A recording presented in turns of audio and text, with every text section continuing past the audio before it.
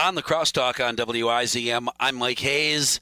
Is the sheriff's department, the jail, is there a jail mail issue, or is the ACLU just following up on something that they started in prisons around the country and discovered that there are more places using the e-messaging system, and they needed to look into that? Our guest is Sheriff Jeff Wolf. Happy New Year, Sheriff. Thanks very much for talking with us.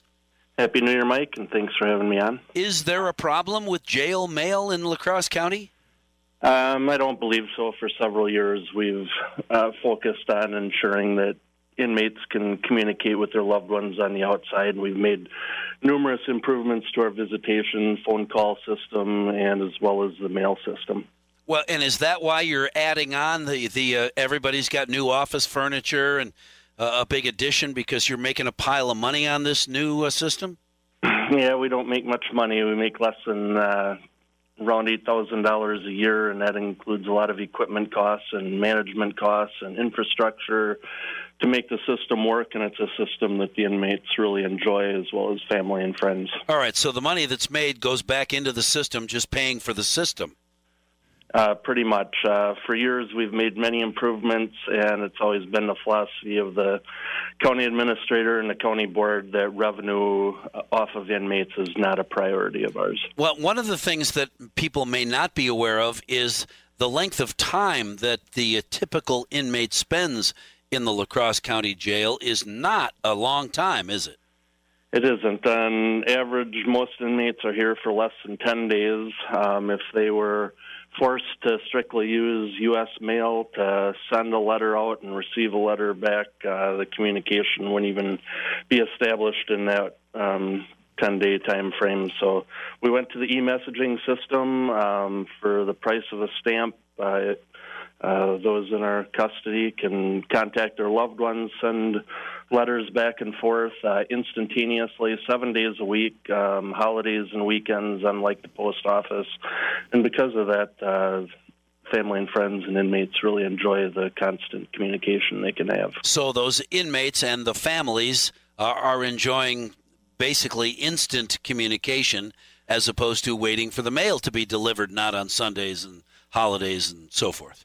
Exactly. It's similar to an email or a text message, and as we know, the newer generation, younger generation is very familiar with that, and they're very savvy and have the ability to keep contact for a minimal price. And it isn't that we don't allow mail. They still can send out as much mail as they wish. We just don't allow letters to come in unless it's from attorneys or legal mail. On exception, we have made exceptions in hardship cases if grandma or grandpa don't know how to use a computer, don't have a computer or internet. We will still take their mail, scan it, and get it to the inmate. So. All right.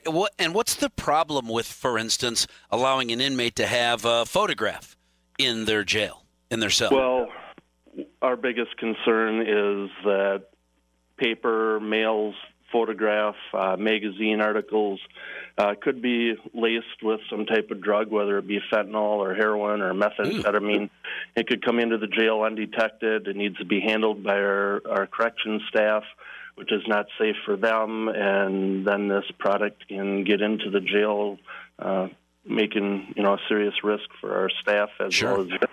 Is that something that has obviously not happened in La Crosse County, unless it did years ago? Is that an issue that you've had to deal with in the past? Well, we went to the e-messaging system in 2016, and then in 2018 we suspected that some contraband was getting into the jail. We installed a scanner that all people coming into the jail have to go through, and as part of the safety precautions we took, we instituted that mail would no longer come in, and since 2018, we do not suspect that any contraband has come in into the jail. The scanner can search for contraband. Obviously, they can see some of that contraband, a gun or something solid, but the scanner can see a drug-soaked photograph?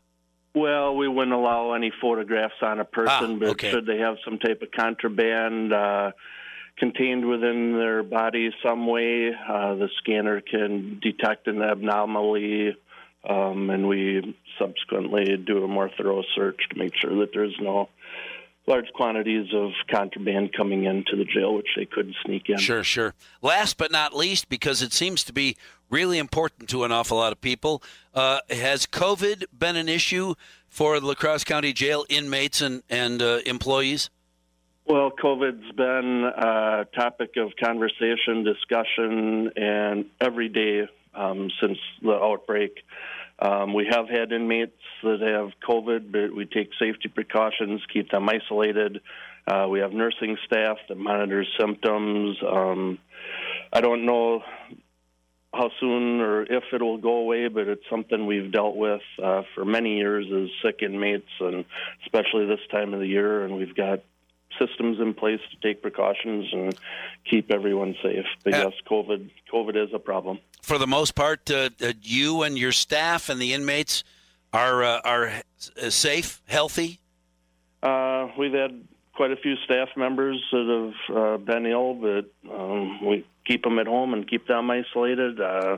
The inmates, on occasion, we have had some COVID cases, mostly coming into the jail, but by our policies of isolating them, we've been able to keep everybody relatively healthy, and we'll work hard going forward. That's the important part. Sheriff Jeff Wolf, thank you very much for talking with us this morning on the Crosstalk on WIZM. I hope 2022 is a wonderful year for you and the staff and everybody involved with La Crosse County Jail.